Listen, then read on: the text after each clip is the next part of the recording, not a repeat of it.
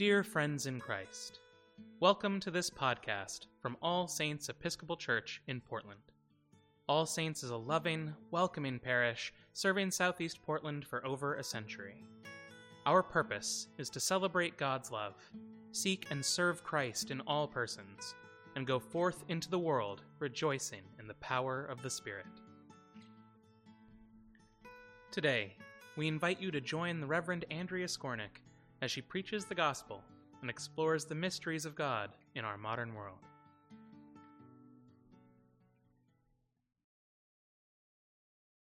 The Father, Son, and Holy Spirit, Mother of us all. Amen.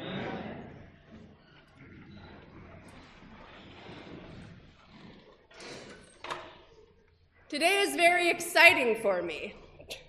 I have been at home for about 2 weeks now, so getting to come out and see other people feels like a big deal. As you may know, our family has been isolating after getting COVID, and thankfully it was mild, and I never lost my sense of taste, which was what I was very concerned about.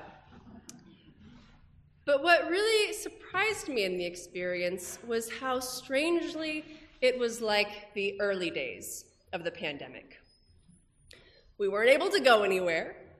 We were all confined to the house, no childcare. We got a little stir-crazy in those first few days. But then someone dropped off some soil and some starter plants, and we got out in the garden and started planting vegetables and flowers, something that we had been too busy to do up to that point. We spent more time cooking and eating together, more time getting to know the insects and birds in our backyard. We also got a dog. It sort of felt like the universe brought him to us in this perfect moment because our neighbor needed to rehome him, and there we were, people who wanted a dog and really needed something to do.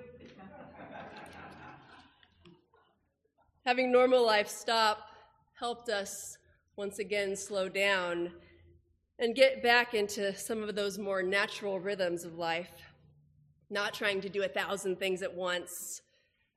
It felt like being more connected with the earth, with family, with food, with our bodies. Now, I'm not trying to endorse getting COVID at all.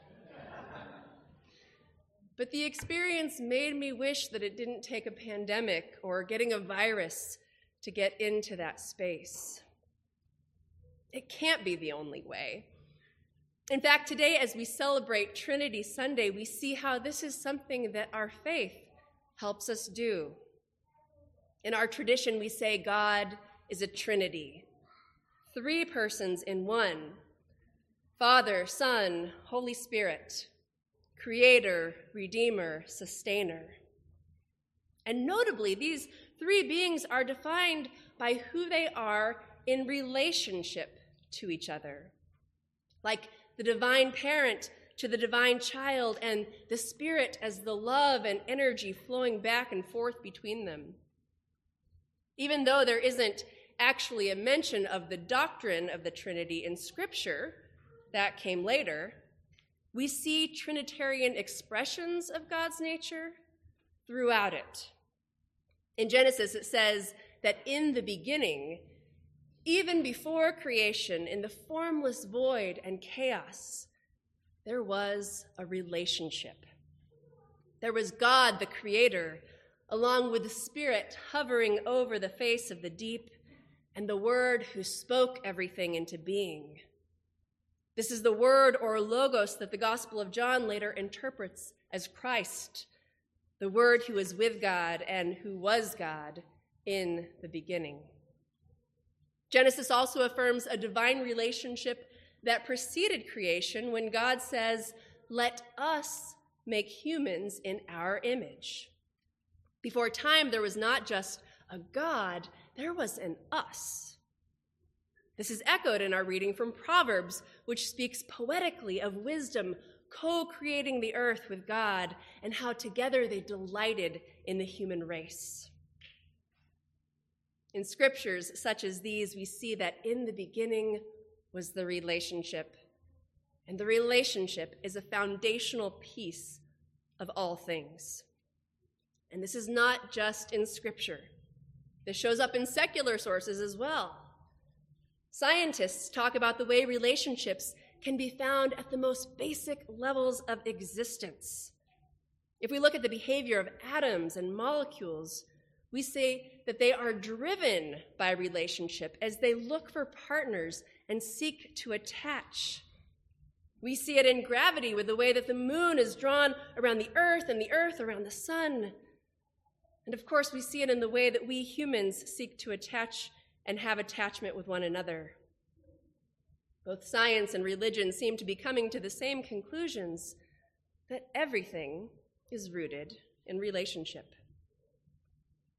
And notably for us as followers of Jesus,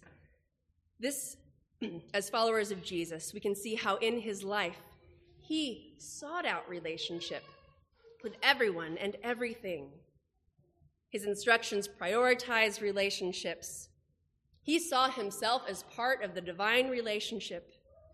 We hear it in the way that he talks about his relationship with the Father and the Spirit. In the Gospel of John, he talks about the love that goes back and forth between them and how the Spirit is helping facilitate it. His ability to see his place in the relationship is what allowed him to live in the way that he did, keenly aware, deeply attuned, and radically loving. Ideas around the Trinity can be confusing, but to put it simply, to say that God is a Trinity is to say that God is a relationship. And this relationship is one that is always inviting us in. This is one of Jesus's biggest messages. He didn't just see his place in it, he saw us in it too. That's why a big part of his ministry on earth was about inviting us and all of humanity to see that we are part of it. We hear this in today's reading from John, where he says, "All that the Father has is mine. For this reason I said that he will take what is mine and declare it to you." And as Paul says in Romans that we read today, we are brought into relationship with God through Jesus. We have a place in this relationship, which we can also see in one of the most famous icons of the Trinity, which is also called the Hospitality of Abraham. Some have speculated that this little rectangular notch here used to have a mirror on it that might have fallen off or been taken off. But if it was there, it would literally allow viewers to see themselves as part of this picture. And even if that wasn't the case, don't we see how the picture is open, almost as if it's inviting us to take our place at the table? If God is a relationship that's inviting us in, we respond through relationality, in attending to our relationships, seeing them as connected to and part of the great relationship. After all, relationships are how we experience God. They are how we love God. It's no coincidence that the great command has loving God, loving other, and oneself as all connected. We say yes to God's invitation through our communion with everyone and everything. So going back to that question of how do you get into that space of being more aware and connected, more attentive to God in the way we relate without something drastic that thrusts us in, I don't know for sure. But I wonder, even when the drastic isn't forced upon us, if it has to do with a drastic shift in our priorities. One moment. I'm not getting an icon, I'm getting water.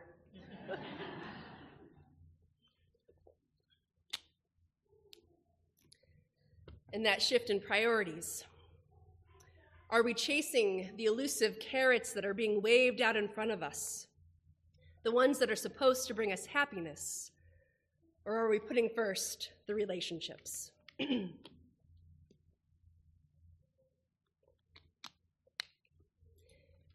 giving our attention to how we show up and what we give of ourselves and what we receive. And like COVID or the pandemic did for some, it might mean getting some of the distractions out of the way so that we can put first those things that bring real fulfillment: time with others, time exploring our world, what the divine keeps nudging us towards. This last week, as I was paying attention more, I noticed as I was putting my son to bed and rocking him back and forth and singing, he would just look up at me, beaming and nuzzling in more, like there was nothing better in the world. I want to stay present and give more of myself to moments like these, to the earth, to those butterflies that linger and the trees that wave to us with their branches. This very thing happening between us that is God. Amen. Amen.